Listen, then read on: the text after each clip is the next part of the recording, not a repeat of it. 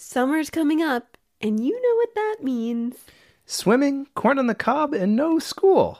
It also means that we're almost at the end of our second season. That's right, we have just one more new episode left after this one. Just like you, we have to take a break from all this brain time during the school year to think about what we've learned and get ahead for our fall season. In the spirit of taking a break, we have a special guest to do our next bit for us. Ella is a student at the Decatur Presbyterian Children's Community School, and she won the chance to record part of our introduction at a school auction. Take it away, Ella. Now is the time to send in your science questions to Tumble. All you have to do is think about a question of science and record it with your parents' help. Say your name and age, what your question is, what you think the answer is, and how scientists might find out. Thanks, Ella. If you want to send us a question, you can email your recordings to tumblepodcast@gmail.com. We have a few new patrons to thank for joining our Patreon campaign. Matheny Earl, Elliot Dombrowski, and Melissa Andre. Thank you so much for your support. It helps make Tumble possible. If you'd like to join those patrons and support Tumble, go to patreon.com/TumblePodcast. And remember, if you want ad-free versions of the show, you can receive that for as little as $1 a month. Now, on to the show.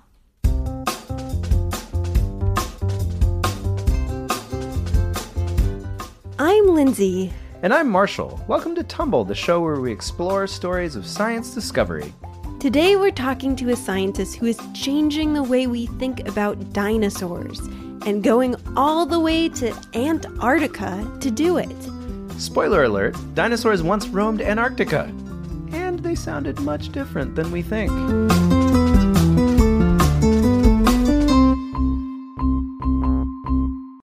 We asked our listeners what they think dinosaurs might have sounded like and how scientists would find out.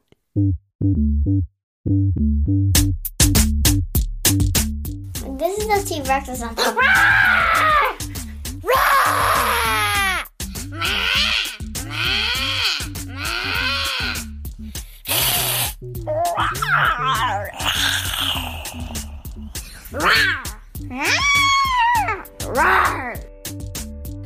Scientists may study how the dinosaur's throat and mouth moved like, so we know what the dinosaur sounded like, and it will be super cool.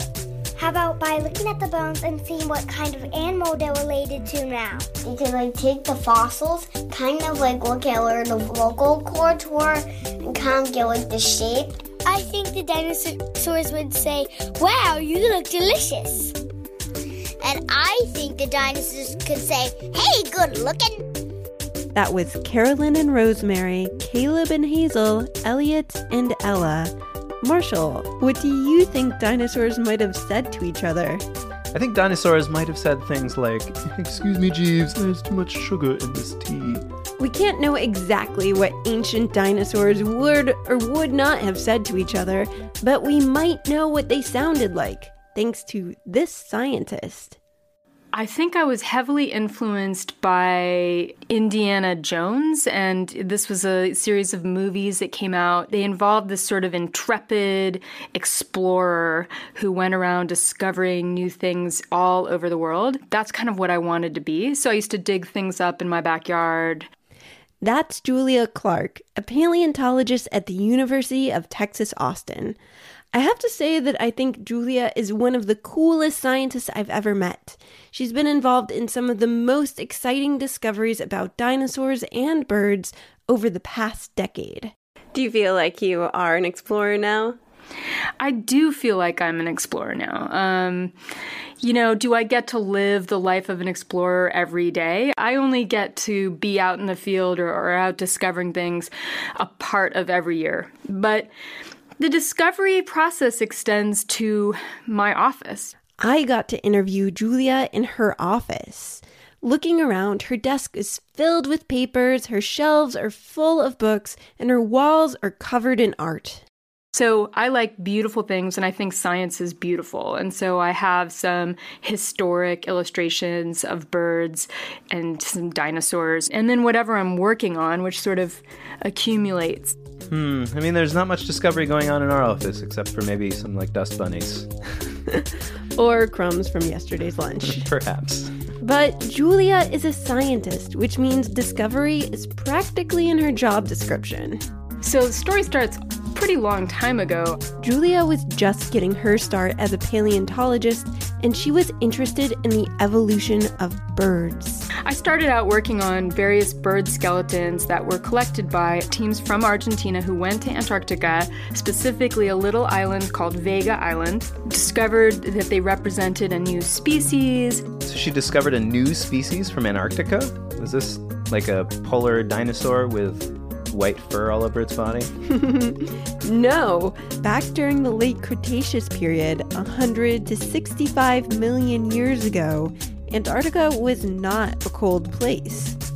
The land masses that are underneath the ice were covered in the highlands by lots of trees. There were flowers that lived along the coastlines. This avian or bird-like dinosaur looked kind of like a large duck and lived in the Antarctic forest. They were a very important part of bird evolution because they showed that at least several living bird lineages were around during the age of dinosaurs. For example, ducks and geese, and relatives of chickens, and relatives of weird things like ostriches. Ostriches are always the strangest relative at the bird family gathering. Like, everybody's like, ostrich, you're into weird stuff. So Julia made this big discovery and thought she was done with the dinosaur duck ancestor. But years later, she came back to it because the original team of scientists had found a second, even better preserved skeleton. I had started thinking about the origin of birdsong. So whether there'd be any fossilizable remains that could tell us about how birdsong evolved. Well, it happened that I was looking at CT scans of the fossil. A CT scan is like an X-ray. It gave her a view inside the fossil. I saw a structure in there. A structure, like a modernist dwelling? It was a tiny fossil inside the fossil. It looked like a tube with two smaller tubes branching off at the bottom. I really don't think I would have looked twice at the structure, except that I had already been talking with some physiologists, people who study birdsong, about what we might look for in the fossil record. She'd been asking herself the question, if we could find the remains of an ancient bird windpipe, what would it look like? I was sitting here right where we are today, and I was looking at the CT scans on my computer, and I said, I think it's a syrinx. A syrinx is the organ that birds use to make sound or song. In humans, it's called the larynx, and it's in our throat. Oh, wow. So you just happened to be looking at this fossil and thinking about finding a syrinx, and then she saw it? Yeah. So what did that make her think that the dinosaurs sound like? Like, did they roar? Did they go like, roar? No. Was it more like, meh? No. Closer. It's very likely that no dinosaur ever roared. No way. I saw Jurassic Park. They roared in there. Well, we know that roaring is not true because think of the animals that roar. Like a lion. We imagine that because dinosaurs are big and scary, they sound like big and scary predators today, which are mostly mammals related to us. But we know dinosaurs are not closely related to any of those animals. They are most closely related to birds and crocodilians, neither of which produce sounds that sound like a roar. It's pretty unlikely that a dinosaur mealtime went down the way it's depicted in Jurassic Park. I don't know why they'd be so angry, too. They always seem angry right before they're about to eat, and they should be, really happy. They're like, wait, hold on, prey animal. Just hold still. I'm going to take a picture, put it on Instagram. Hashtag foodie, hashtag dinner time. So if dinosaurs didn't roar, what did they sound like? Were they more like birds? Julia's discovery of the syrinx suggests that they didn't sing like today's birds. She thinks they might have sounded more like a crocodile or even an ostrich. In case you're wondering what that sounds like, here's a crocodile.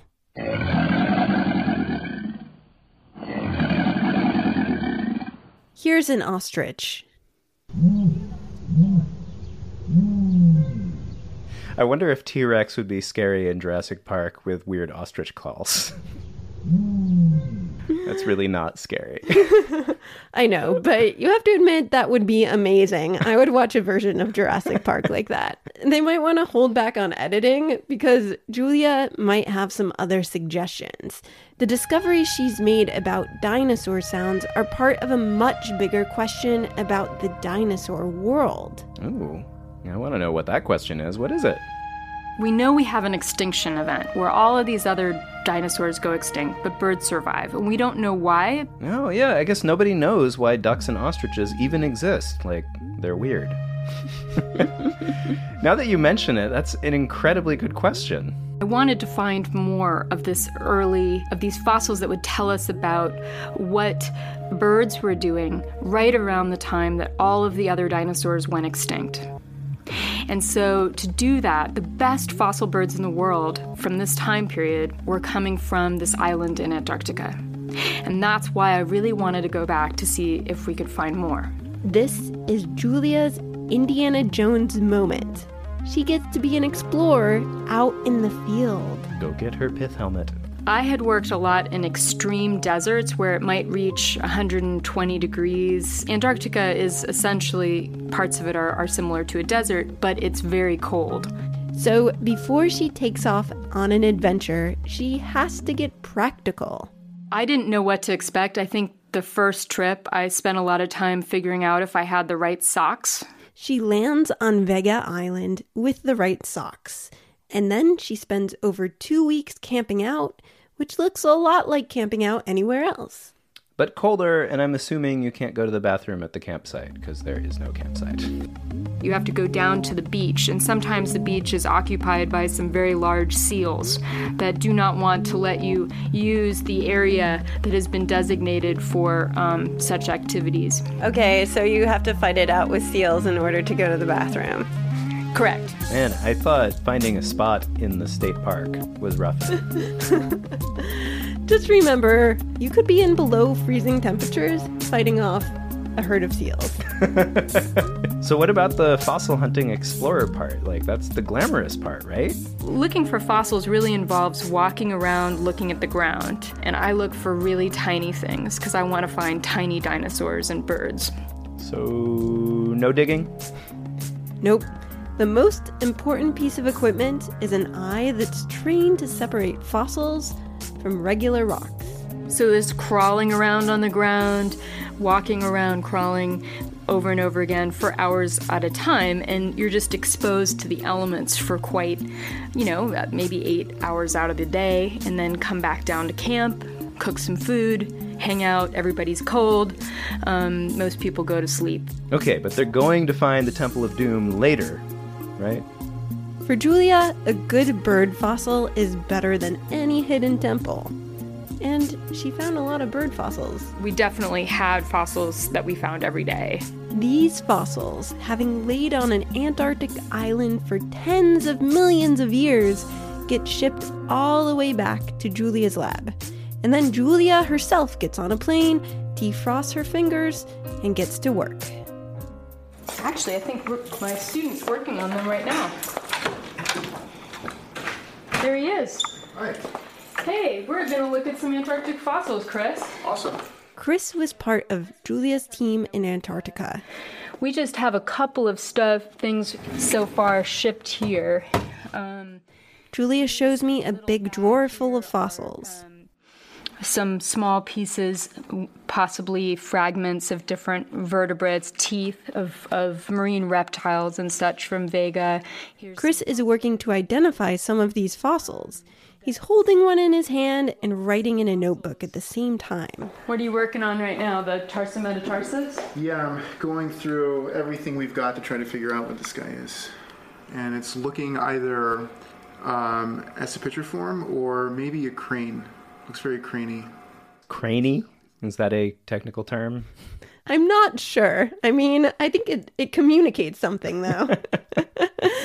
It shows that discovery doesn't just happen out in the field. The work really starts when you're back in the lab. So we're going to be studying those over the next year and kind of seeing what they tell us.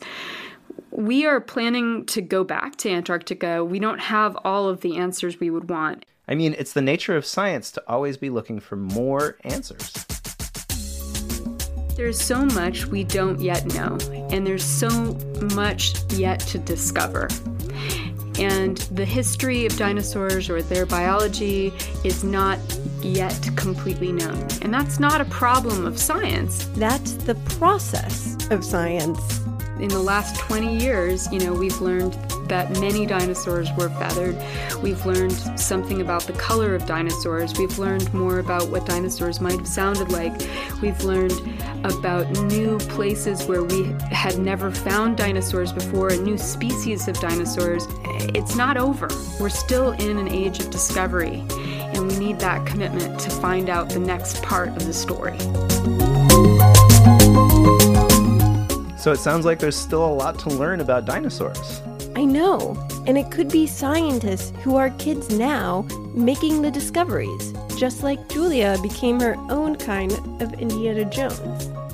If you've been listening along and are inspired to share a drawing of a feathery, squawking dinosaur that looks and sounds like an ostrich, which ostriches really just are giant dinosaurs, we'd love to see it. Please send us all of your dinosaur drawings. Make sure they have feathers. Send them to us at tumblepodcast@gmail.com. Thanks to Julia Clark, professor of vertebrate paleontology at the University of Texas at Austin. You can find out more about Julia and her research on our blog at tumblepodcast.com. Also, thanks again to the awesome listeners who recorded their dinosaur sounds, or as you would say in dinosaur, roop, roop, roop. If you haven't already, please leave us a review in Apple Podcasts. It really helps other people find out about the show. Our intern is Andrea Gonzalez. Our assistant producer is Sarah Lentz. I'm Lindsay Patterson, and I write and produce this show. And I'm Marshall Escamilla, and I make all the music. Thanks for listening, and stay tuned for more stories of science discovery.